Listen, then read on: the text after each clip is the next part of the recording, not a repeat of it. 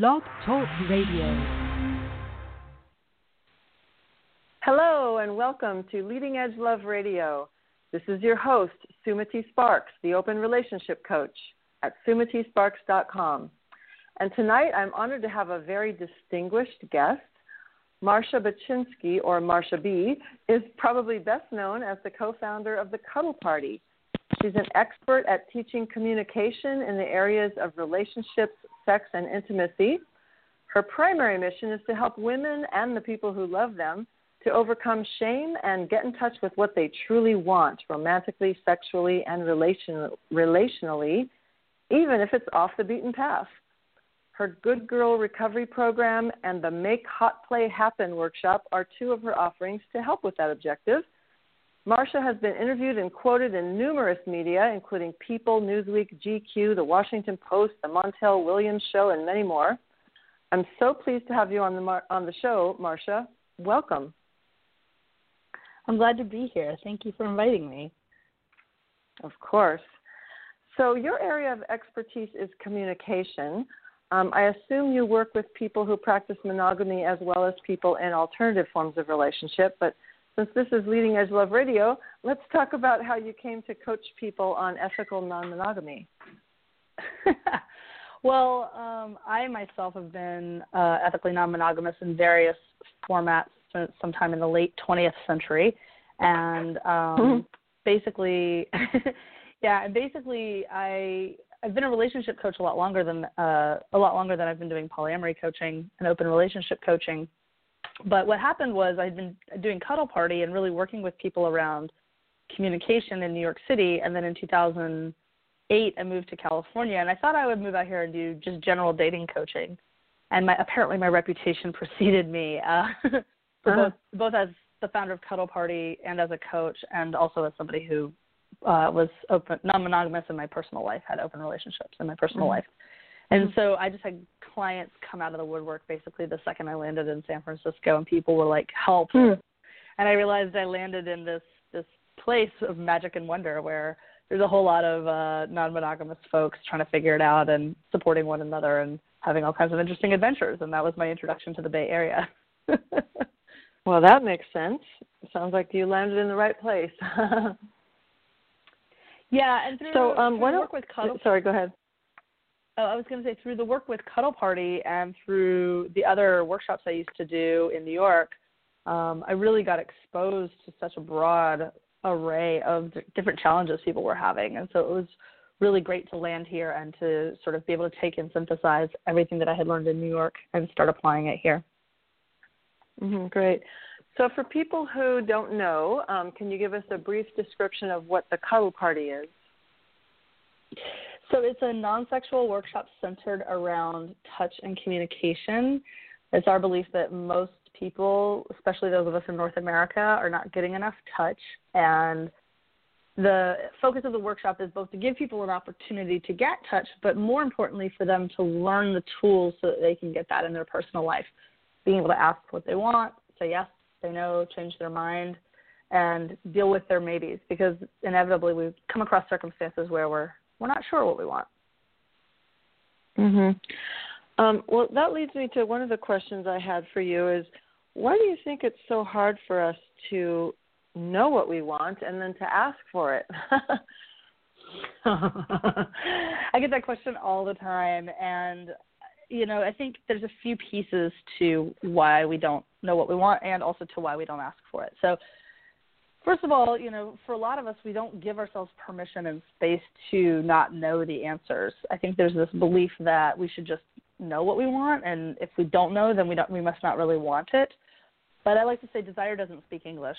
So we have to actually experience things and try things and have experiences in our bodies before we can actually move into being able to articulate it and talk about it and ask for it. So a lot of times that might look like an image or a sensation, or a lot of times we have to have an encounter with it in some form or fashion before we know that, that's the thing I want. And so this is why it's really important to have safe spaces to try things where the consequences are not dire, basically.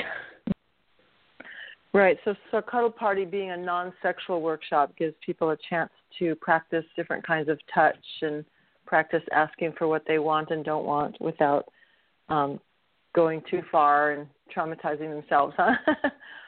Absolutely. I mean, all the things that come up in our sex lives, all the things that come up when we're sad or lonely or vulnerable in some other way, you know, those high stakes situations where it feels like there's something I want, I have to ask for it, and I don't know how to navigate the situation. Cuddle Party provides a place to practice the skills. So how do I actually take the sensation in my body and put it into words? What do I do if somebody says no to me? What do I do if I have to say no to somebody else? What do I do if I get what I want? Like that even, like learning how to receive is a skill as well. Mm-hmm.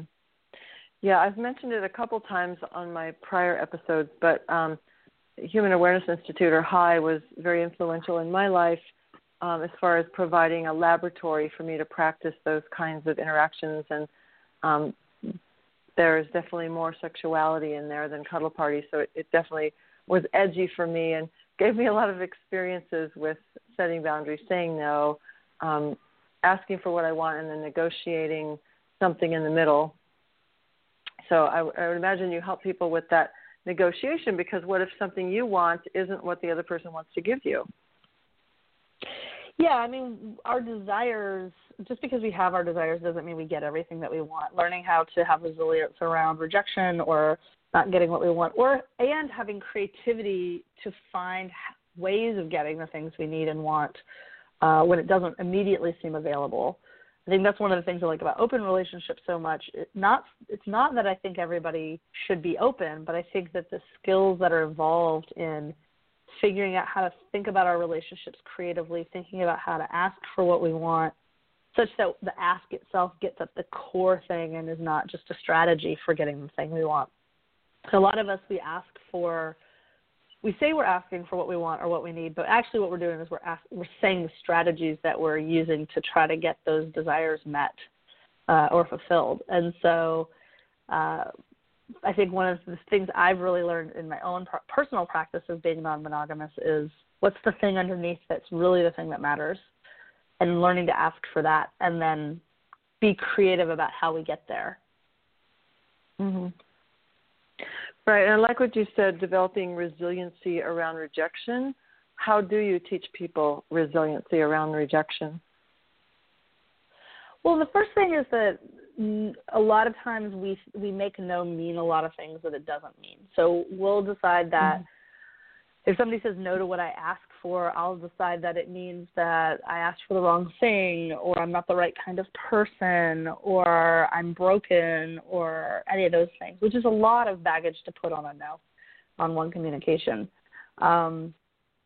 It's true that sometimes we're not a good fit for other people, but it doesn't mean that we're broken if that's the case.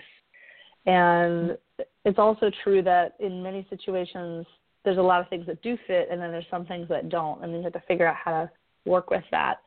And, you know, when we swallow our needs and we swallow our wants, it limits opportunities for intimacy with the other person. And so putting something out there and actually getting the no is it's certainly more vulnerable, but it's also more intimate, and it creates space to, assuming that the other person's not a jerk, at least, it creates opportunities to at least be curious about one another and go, okay, well, that thing that you're expressing is, you know, not my thing, but I'm glad I know that about you. I feel closer to you. I can't do that for you. I can't give you that, but I'm glad that we are having this intimacy by sharing. I think another thing that people do is they jump straight to the negotiation too quickly. And so there's this idea that, you know, our sexual, like, especially in the monogamous context, I think there's this idea that sex belongs to the relationship, or it belongs to your partner, like our sexuality belongs to our partners, and our partner's sexuality belongs to us.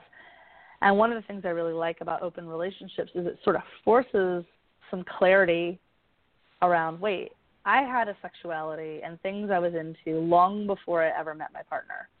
And those things are true about me. And so if I'm sharing them I'm saying, listen, I want to be tied up, or I want to date this person in addition to you, or I want to do butt stuff, or whatever your thing is, that's been your interest your whole life. That was true before you met your partner a lot of the time. And you may not have had words for it because, again, desire doesn't speak English, but, it's your sexuality. And so really getting that, hey, I'm going to share something about myself, and let's not even talk about if this is something that we're going to do together. Let's just share, like, what we're into. Let's share what we are curious about. Let's share what turns us on and gets us hot and bothered without making it mean, oh, now you have to do this for me or I have to do that for you. And so taking the decision-making out of it and just sharing as an act of intimacy is a really powerful practice. I love that. Yeah, taking the decision out of it and just sharing it as an act of intimacy. I love that. Thank you.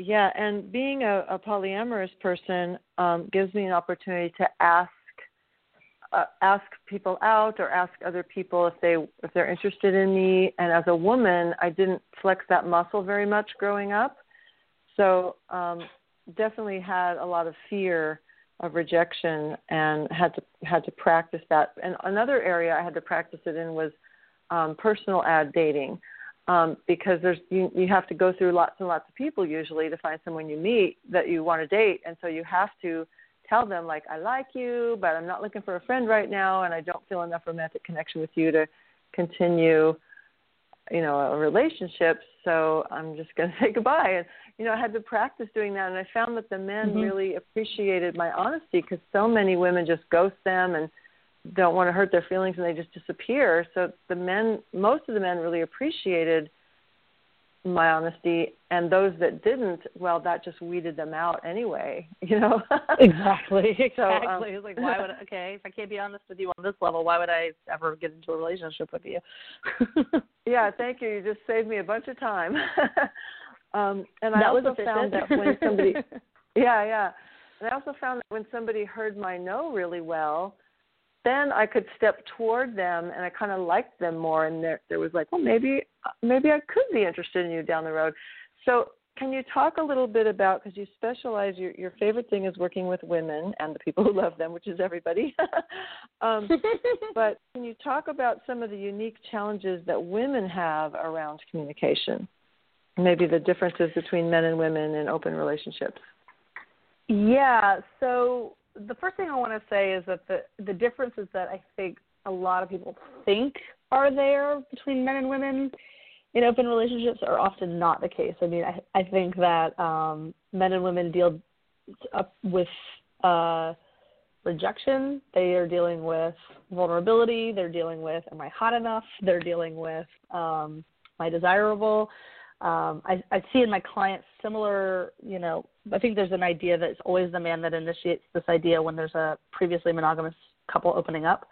And in my practice, it's about 50-50, and it's about 50% of the women and 50% of the men are insecure about what's going on. And that part, I think, is, I think there's a lot of beliefs that's, breaks down along gender lines, and it doesn't. That being said, there are differences in terms of what we're all bringing into these non-traditional relationships. Because once we've gotten out of the box, that starts to break down a lot more evenly along gender lines. But the stuff that we're bringing in, right? There's a lot of socialization that women have to be people pleasers, which is not to say that there are not men who are people pleasers, because I absolutely get those as clients too. But there's this cultural expectation on women as well that they'll take care of the emotions, that they'll take care of the man's feeling or the masculine person's feelings. There's also what I find, kind of what you were saying, like, because of the socialization we get when we're younger, women don't have as much practice at asking for what they want. They don't have as much practice with saying a clean and clear no. There's just a lot of, there's not as much practice even at setting clear boundaries. Like, yes, I want this, but not that, because even admitting that you have a desire for sex is something that women are not encouraged to do and to have.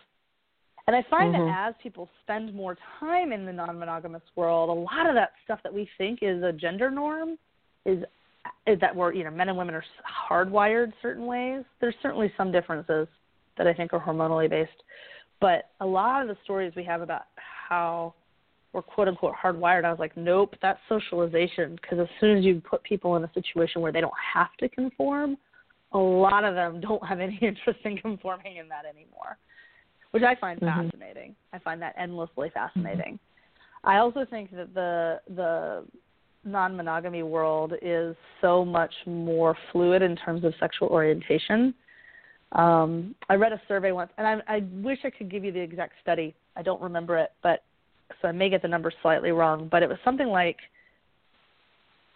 8% of the general population at the time that the study was done considered themselves bisexual, but about 50% of the polyamory community considers themselves bisexual, which is a really interesting statistic when you look at, it's not just that I have to figure out, as a woman, I have to figure out how to navigate my relationships with men. There's a lot more same-sex relationships that are happening as well. And that also breaks down these gendered expectations. So I find that to be really fascinating. And I've taken a lot of the things that I've learned from the open relationship world and how women are navigating that and created a whole program called the Good Girl Recovery Program, which I'll talk about more later. But that's really about addressing the people pleasing, the perfectionism, and the boundary issues that so many women have been socialized to just have, basically.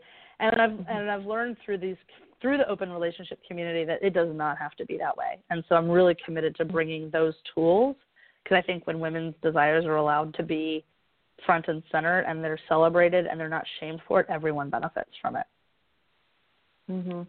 Yeah, I'm glad you brought up the bisexuality thing, because that's what I've found too, is when I want to explore my bi curiosity and maybe exploring playing with women a little bit more, just a lot more fears come up around asking and being the assertive person who tries to make something happen.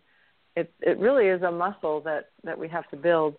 And I just talked to a man recently who said he got so much rejection through school, middle school and high school, that he just stopped even trying and,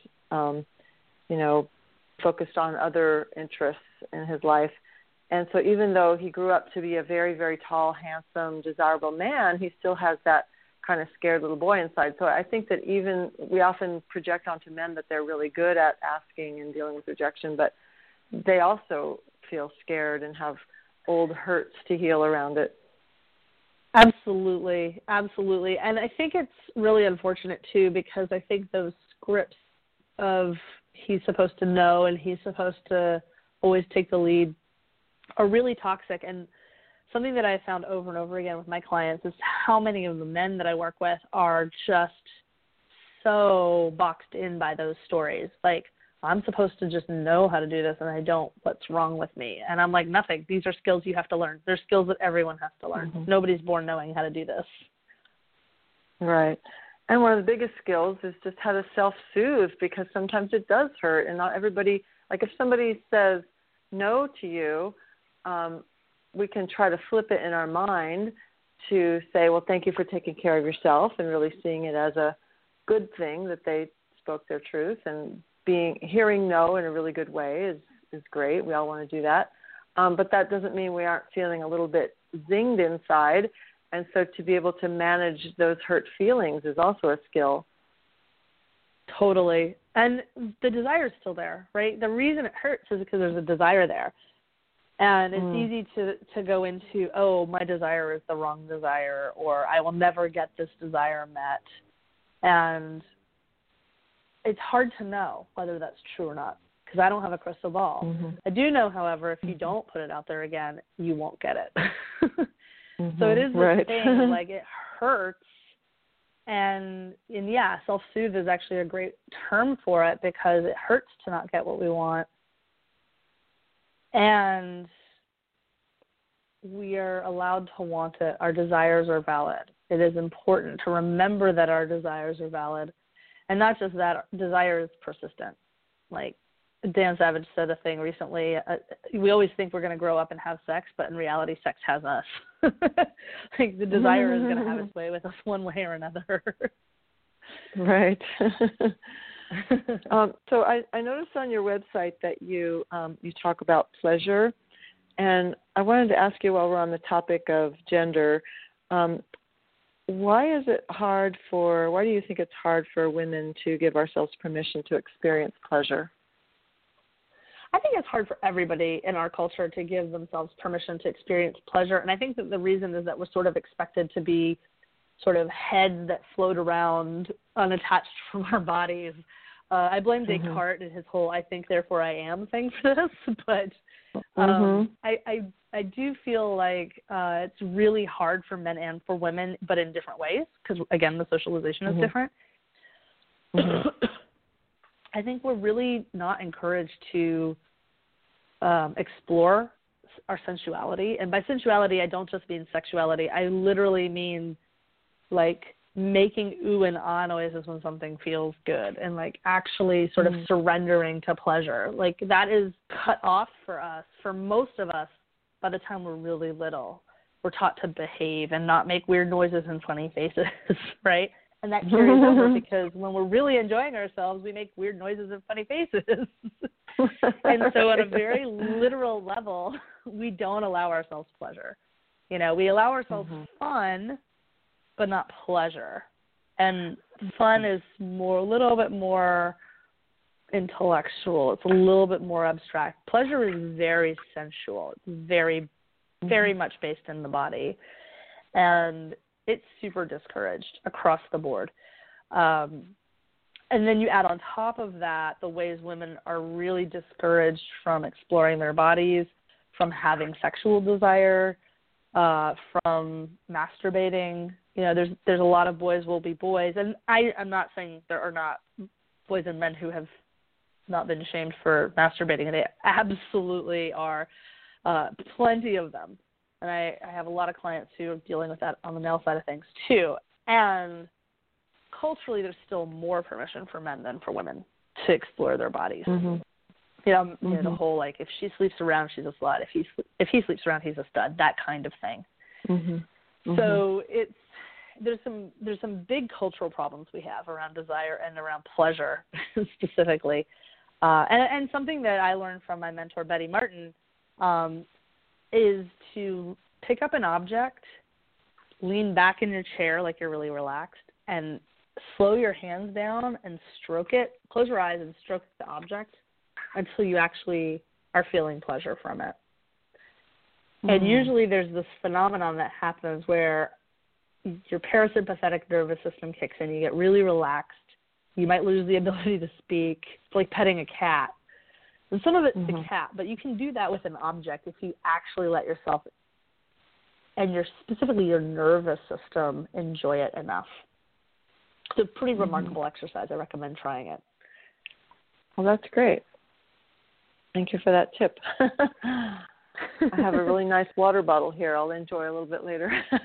Water bottles are fun. Pretty much anything but your phone will work. Our phones, I think, are just a little too, we're so used to holding them and not feeling them.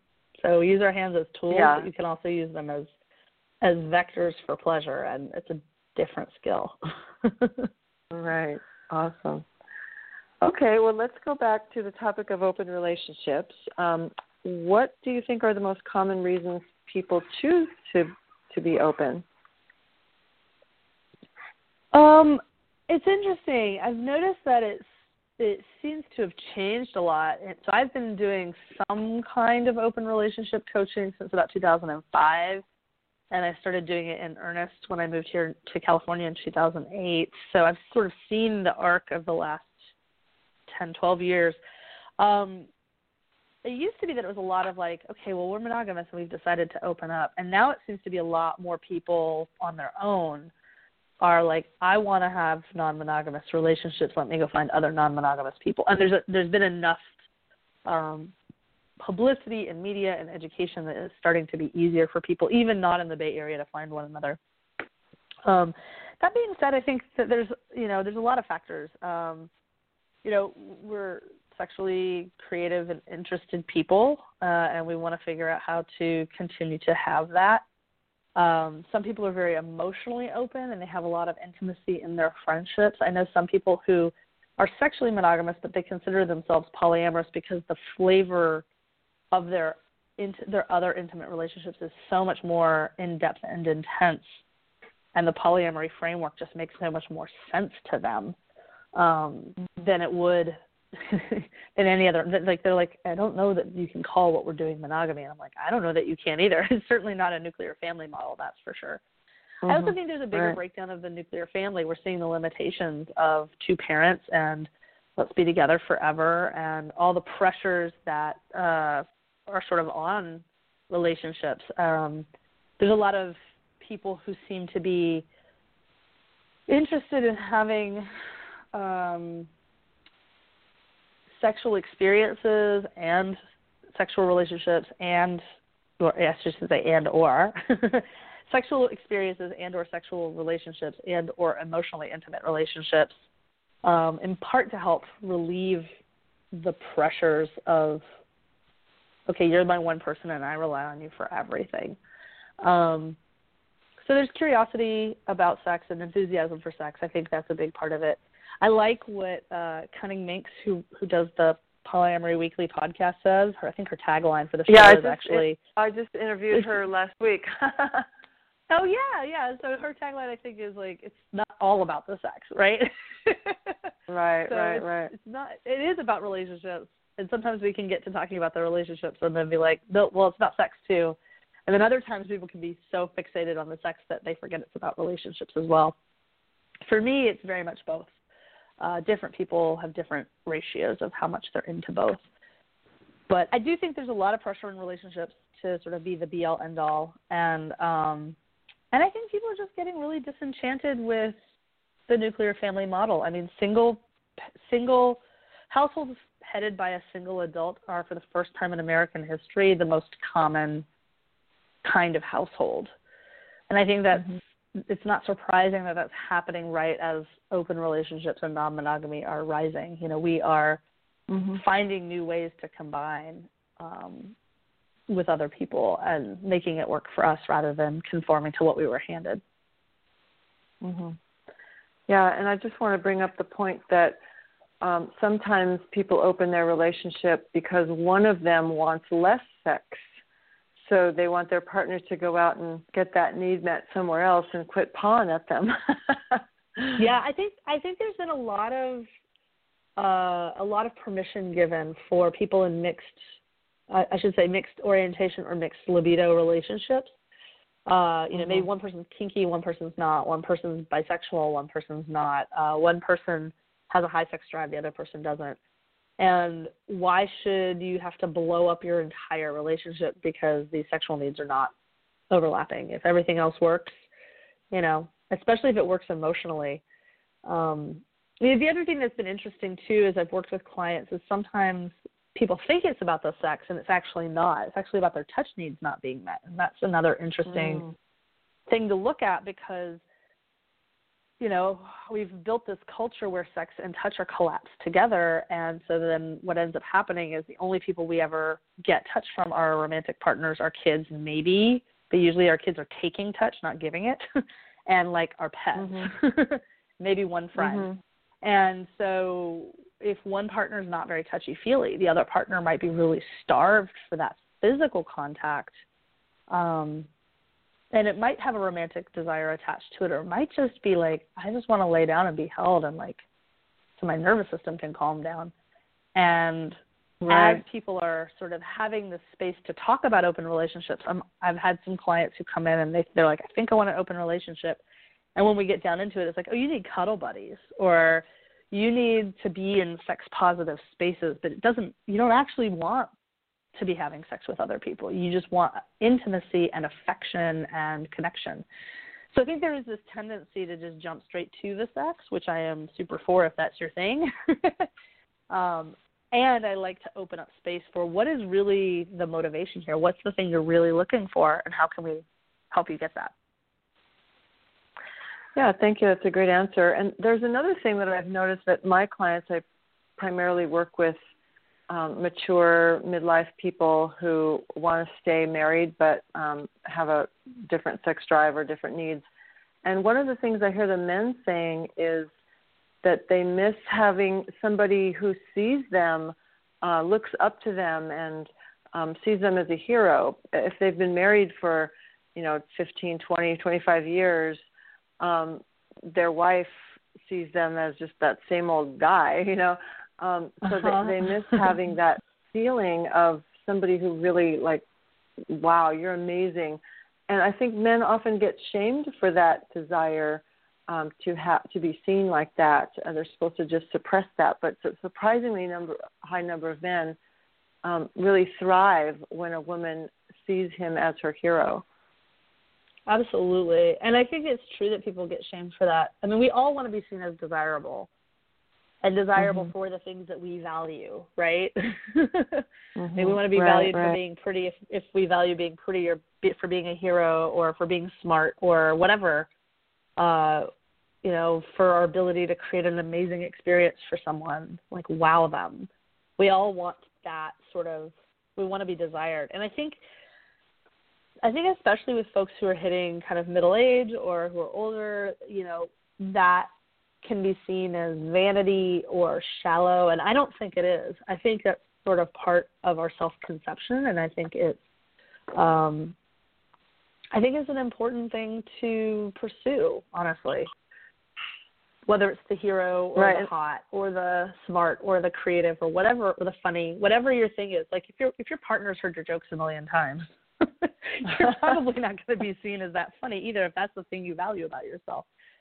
And yeah, dating, I mean, even flirting, right? Like part of the fun of flirting is like that sense of possibility, and you don't know what's going to happen, and that's harder to do in a long-term relationship.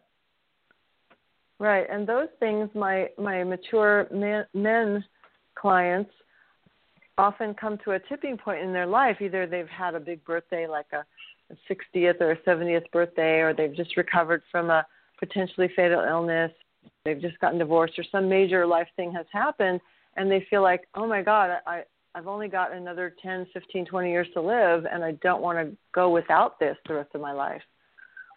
Yeah.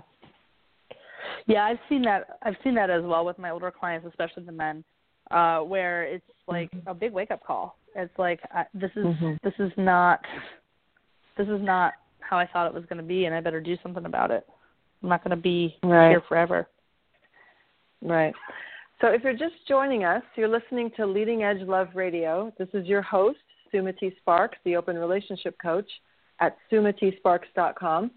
And we're speaking with communication expert Marcia Baczynski, or Marcia B, if it's easier for you, and really enjoying the conversation about communication and open relationships.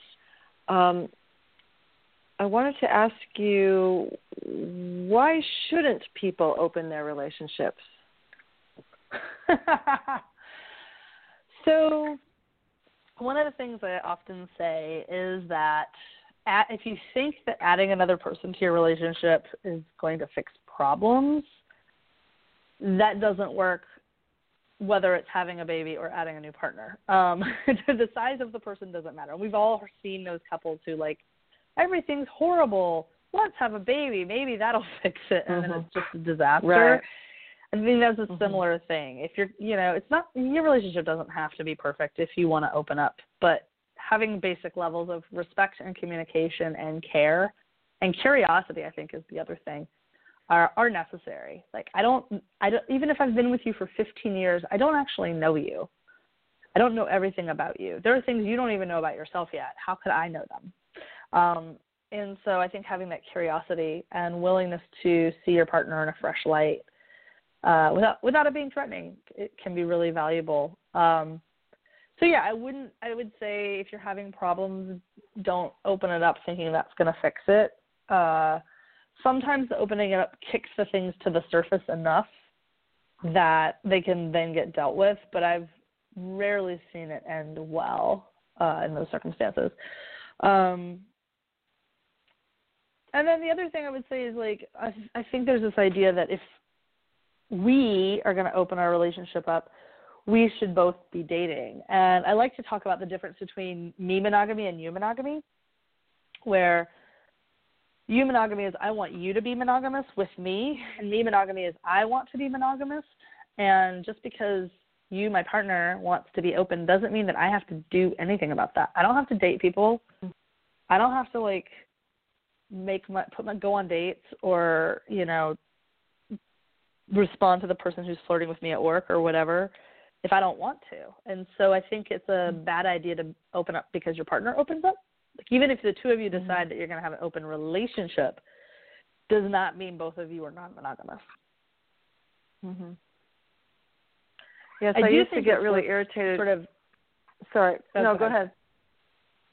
I was going to say I used to get irritated when I was in a relationship with a man that was married, and I was trying to find other people to date, and it just seemed like I would date somebody, and after a month they'd run off into monogamy land. And so sometimes I just give up, and I wouldn't see anybody for a while. And my friends would go, "Are you being polyamorous these days?" And I would say, "Well, you know, my partner has a wife and another lover and me, so I'm doing the hard part of it." So don't say I'm not being polyamorous, because I'm the one that's having to deal with him having two other lovers. So it would irritate me when people would say that. I wanted some kind of brownie points for managing being in love with somebody who was also married and had another lover. Yeah. It seems like it should work, right? Right. Yeah.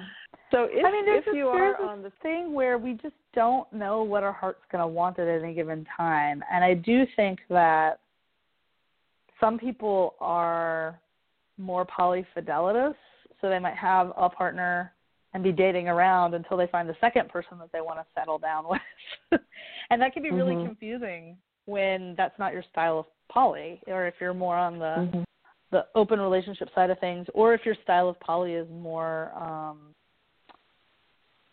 quite frankly, open, right? Because I do want to make a clarification. There's this idea that open relationships and polyamorous relationships are the same thing, and they're not. You can be in a non-monogamous relationship that is closed. There are lots of closed triads and closed quads around, where it's like, okay, we found our other person, we're done dating. And for some people, they like being non-monogamous, but they hate dating. And other people who are non-monogamous really like dating, and they really like new. But there are some people who are like, nope, I've got my two partners, and I'm done. Like, I never want to do any of that stuff again. And so style of non-monogamy really does matter, and it's important to sort for. Right, exactly. Yeah, sometimes we have to go out there and mix it up and see what works before we even know what style we are. Totally. And that's what I try to help people shorten that duration of time of figuring out, so they're not stuck in the wrong relationship for 6 or 7 years. Totally. So that can be the worst. Yeah. So I want to ask you how you teach people. One of the most common questions that we get when we tell people that we're non-monogamous is what? Don't you get jealous? Right. So what do you tell people? Well, I think there's this idea that there is a perfect poly person out there who never gets jealous and always gets excited or happy or feels compersion when their partner's with someone else, that they're always up for whatever, and, that they always are in the mood for sex. Let's see what else goes into the perfect poly person. All of those things that it's just like, well, they just never feel anything negative about it.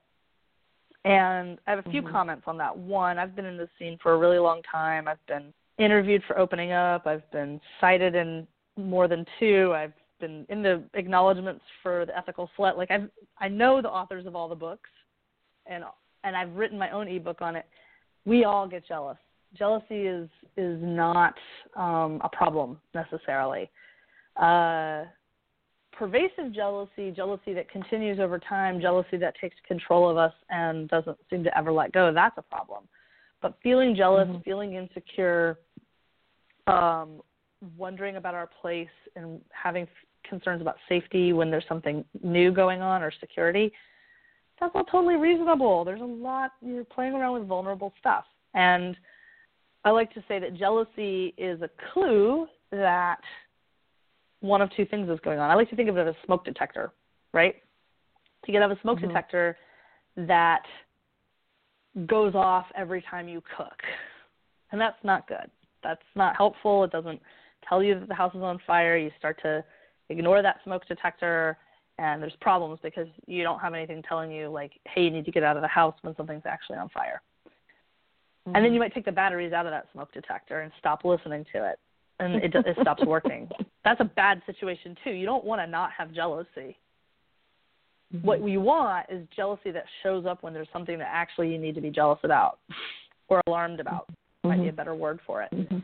The problem is we live in a monogamous culture that tells us anytime our partner shows interest in somebody else, it's a problem. So we have to learn not how to not be jealous, but how to tell when it's actually our spidey sense tingling that something's really off, or, oh, this is just my cultural programming. And the first step to being able to do that is to accept that we're going to feel jealous and not make ourselves wrong for feeling jealous. And I really like Kathy Labriola's jealousy workbook. I think it's got a lot of fabulous exercises on what to do with the jealousy. But yeah, I mean, of course we get jealous. Like, we're turned on and we're afraid and we're, you know, angry and we feel love, and all these feelings are churning together in our stomach all at once. Yeah, that's what jealousy is. It's a lot of different emotions sort of all at once. And there are people who will say, oh, I don't get jealous. And what I usually interpret that to mean is they've probably separated out what we would normally call jealousy into its constituent emotions. I feel insecure. I feel wobbly. I feel sad. I feel weirdly turned on and also angry at the same time, you know. And so they're just more nuanced in their feelings, because jealousy is kind of an umbrella emotion. It's a lot safer to say I feel jealous than it does to say, well, I feel scared you're going to leave me, or I feel scared that I'm not good enough, or I'm angry about how that went down. It's easier to say I'm jealous. Right, and I've also seen the opposite, where people don't want to admit they're jealous and they're acting out and they're acting all angry and vengeful, but because they can't really own, they're too proud to own that they are feeling jealous. I've seen that as well, yeah. That's where I feel like that's the perfect poly person script, right? Like, we're all trying to be the perfect poly person, but that person doesn't exist. That person is a figment of our imaginations, and the idea that we should feel jealousy, I think, is crazy talk. I think it's appropriate to feel jealousy, especially when you're trying something new and you don't have experience with it yet to know how it's going to go. Yeah. And I just want to add that monogamous people feel jealous all the time. I had a client that was monogamous and just wanted jealousy coaching. You know, people can feel threatened in their relationship because there's a close work colleague, or because they hugged somebody longer than 3 seconds, or all kinds of things. Right, totally. So my question for you is, do you think that compersion, first of all, define that for people that haven't heard that before, and then do you think it can be learned, and how would you teach it? So compersion is the feeling of happiness or joy that you feel when you see your partner having fun or enjoying themselves with somebody else. And that could be sexually or romantically or just sort of generally, like, you know, the feeling of my coworker got that promotion that I also wanted, and maybe I'm sad for myself, but I'm also really happy for them. That would be a sort of more monogamous land version of compersion. I think we already feel it. I mean, I think people do feel it in non-romantic contexts, and so it's learning that I think we have to feel safe in order to feel compersion. And until we undo this, until we get over our toxic monogamy hangover of like, oh, if they like somebody else, they can't like me, that kind of thing, it's really hard to feel. That said, I am cautious against the idea that compersion is a goal. So what I mean by that is anytime we make feeling something a goal, we make other feelings wrong. And it's just a feeling. And I remember talking to a client a while back, and he was just, he never felt compersion about his wife being with her boyfriend. He's like, I like him. I think it's fine.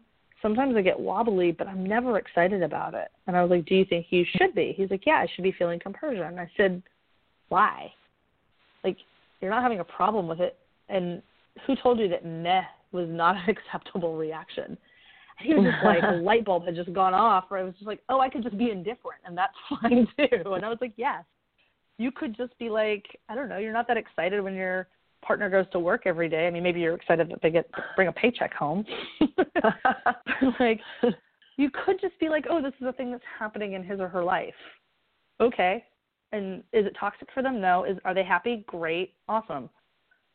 Back to what I was doing. Like, you don't have to feel compersion to be good at polyamory or even happy, you know? It's just like, so I am sort of a little wary of the idea of I should feel compersion or something's wrong. It's just a feeling that you might feel sometimes. Right.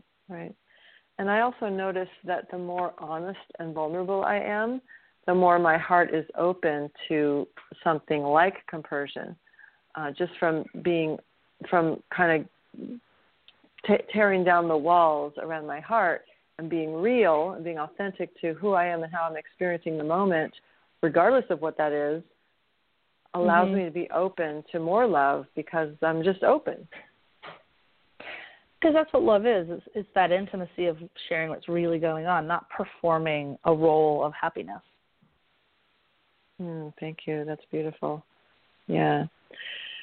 So another another comment that we often hear is, oh, I knew somebody that did an open relationship. That doesn't work. Or I've heard about that, but that doesn't work, does it?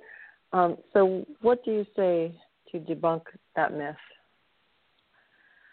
Well, the first thing I say is a lot of times it doesn't work because a lot of monogamous relationships don't work. I mean, that's just the truth about relationships. Like, most monogamous relationships end. Like, think about all the people you dated until you got married, right? Like, all of those relationships ended. So if the definition of success is it lasts until somebody dies, which is pretty much the monogamous definition. Somebody dies at the end, and that's how you know it was a successful relationship, which I don't buy into as a success. But that's pretty much the monogamous definition. Like, it's successful if one of you kicks the bucket at the end and you don't leave each other before then. So most relationships don't meet that criteria. And then the second thing I would say is we always hear about the disasters because people who are just quietly living their lives and are content don't really talk about it that much on the internet or on social media. They're just busy going to PTA meetings and soccer games and having threesomes and making brunch and, you know, going to church or whatever it is they do. So you don't hear about them. You know, I've been lucky enough. I've been floored, actually, in my years of doing this at how many people I have met who might go to a conference. And it's like, oh, we've been poly for 12 years and we've never been to a conference before. I'm like, really? You know, what's that been like? Have you felt really isolated? Well, no, we just started doing this thing and it just worked. And I mean, we've had our ups and downs just like any relationship, but, you know, we just don't talk about it with people. We just do our thing. And, you know, they treat it like a monogamous relationship. I actually dated somebody once whose parents had hooked up with their best friends and all moved into a house together back in the 80s. And they were closed quad for 25 years. Wow. You know, and they didn't go to conferences. They didn't talk. I mean, there was no internet. They were closeted. But they, you know, had it. And then at some point, they split off into two, not the same two original couples, but and they occasionally get together for holidays or whatever. But that, you know, is that successful? Is that a failure? well, what's the goal? What's the intention? What are you trying to do? I have many relationships, I would say, that lasted between 1.5 years and 4 years, and most of those people are still some of my closest friends. Are those failures? Or are they successes? Well, it depends on what your goals are. You know, if I want people who are in my life forever, so far so good.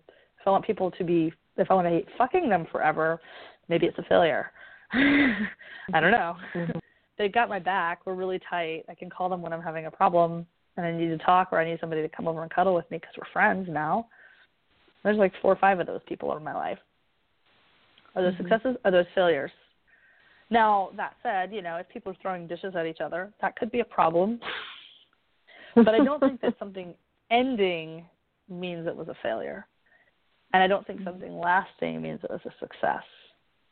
So I think it depends on what you want to get out of your relationships. You know, that saying of people come into your life for a reason, a season, or a lifetime, a lot of people are walking around having really beautiful relationships with people that they used to be romantically involved with, and they don't talk about them because there's not a lot of drama. And the things we like to talk about are drama.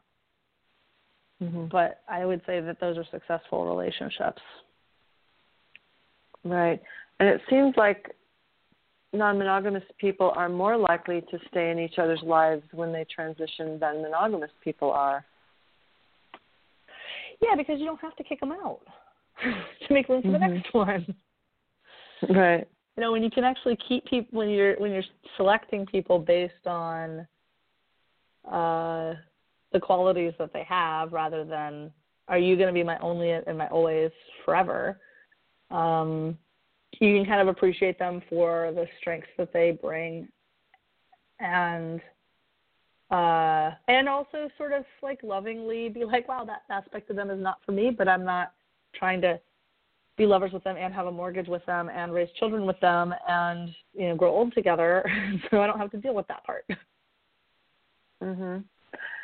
So, Marcia, can you talk about some of the past experiences you've had in your life, maybe early on or not, where, you know, things didn't go so well? You were in a non-monogamous relationship, and things didn't go so well, but you learned a poignant lesson from it. So one of the people I was speaking of is my best friend who I dated in college, and we were like, I was sort of trying to figure out if I was actually bisexual, because that wasn't a thing in Georgia in the 90s. It was just like, well, if you're interested in women, you must be a lesbian. And I'm like, but I like boys too. So I was trying to figure that out, and the person I was dating at the time was like, you know, maybe you should try dating some women. And I was like, okay. And it was very awkward. I went on a couple of dates. Nothing really happened, but that went well enough. And then we moved to New York City, and then I remember what it was. So then we decided that we were really clear we weren't going to get married. We were really clear we loved each other, but we were clear like we weren't going to get married. And that was the script we were supposed to follow, right? You go to college, you find somebody, you fall in love, then you get married. And I was like, I really love you, and I want you in my life for a really long time, and I don't think we should get married. And then we kind of sat around and we're like, does that mean we should break up? And sort of came to the conclusion that, yes, we should break up. And then we sort of came to the conclusion that stopping sleeping together seemed dumb. So then we, I think I went on a couple of dates with a couple of guys, and we had some moments of like, freaking out, but we technically were broken up, so it was okay. Like, you know, you make these arbitrary distinctions like that means anything about your feelings. And we kind of made it work for like 2.5 years, and then he started dating this woman, and he just was like, dated her and was just like, yeah, so, and this is my friend Marcia, and we have sex sometimes, and like, he just kind of went into it thinking that would be totally acceptable to her, and she freaked out. She had no context for any of this. And I had been dabbling around with like people kind of in the kink scene who were like sort of versed in polyamory a little bit. Like, it didn't seem crazy, so I think he thought it was going to be the same experience for him, and it just super was not. Anyway, they ended up dating for like 6 years, and it ended up being a disaster for other reasons. But yeah, I think there's this sort of you want it to go well initially, but you can also get lulled into a false sense of security if it goes well at first. Because there was a lot. I think we were both said.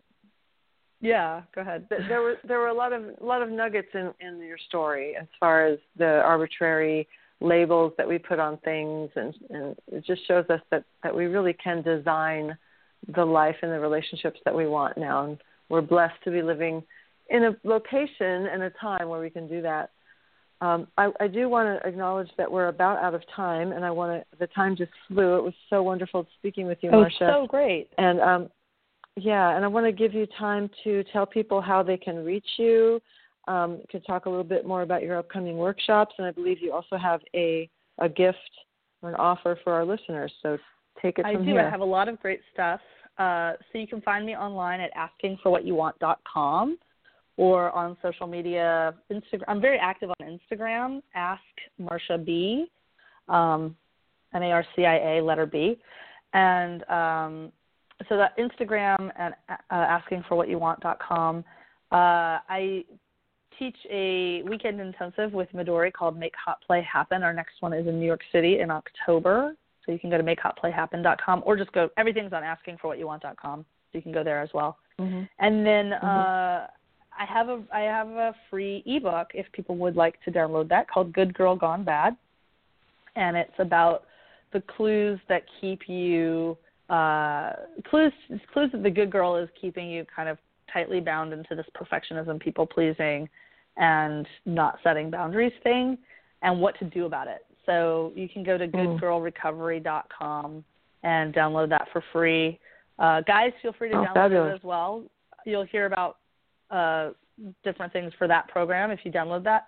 I'll be teaching that again in October. It's going to be a 6-week course starting in October, so you can check that out there. And come find me on Instagram. Come find me on Twitter, same handle, Ask Marcia B, or sign up for my newsletter on either site. And there's a lot of other stuff. You can check my events calendar I'm doing several events in the Bay Area in August. Got a cuddle party coming up in September. So there's a lot of stuff. You can find me and meet me in person if you want. Great. Okay, Marcia, well, thank you so much for being on the show, and thank you for the work that you do. You really are making the world a better place, and it was just delightful to speak with you. Mm-hmm. Yeah, this was wonderful. Okay, this was really great. Okay, good. We'll talk to you soon. All right, take care. Bye-bye.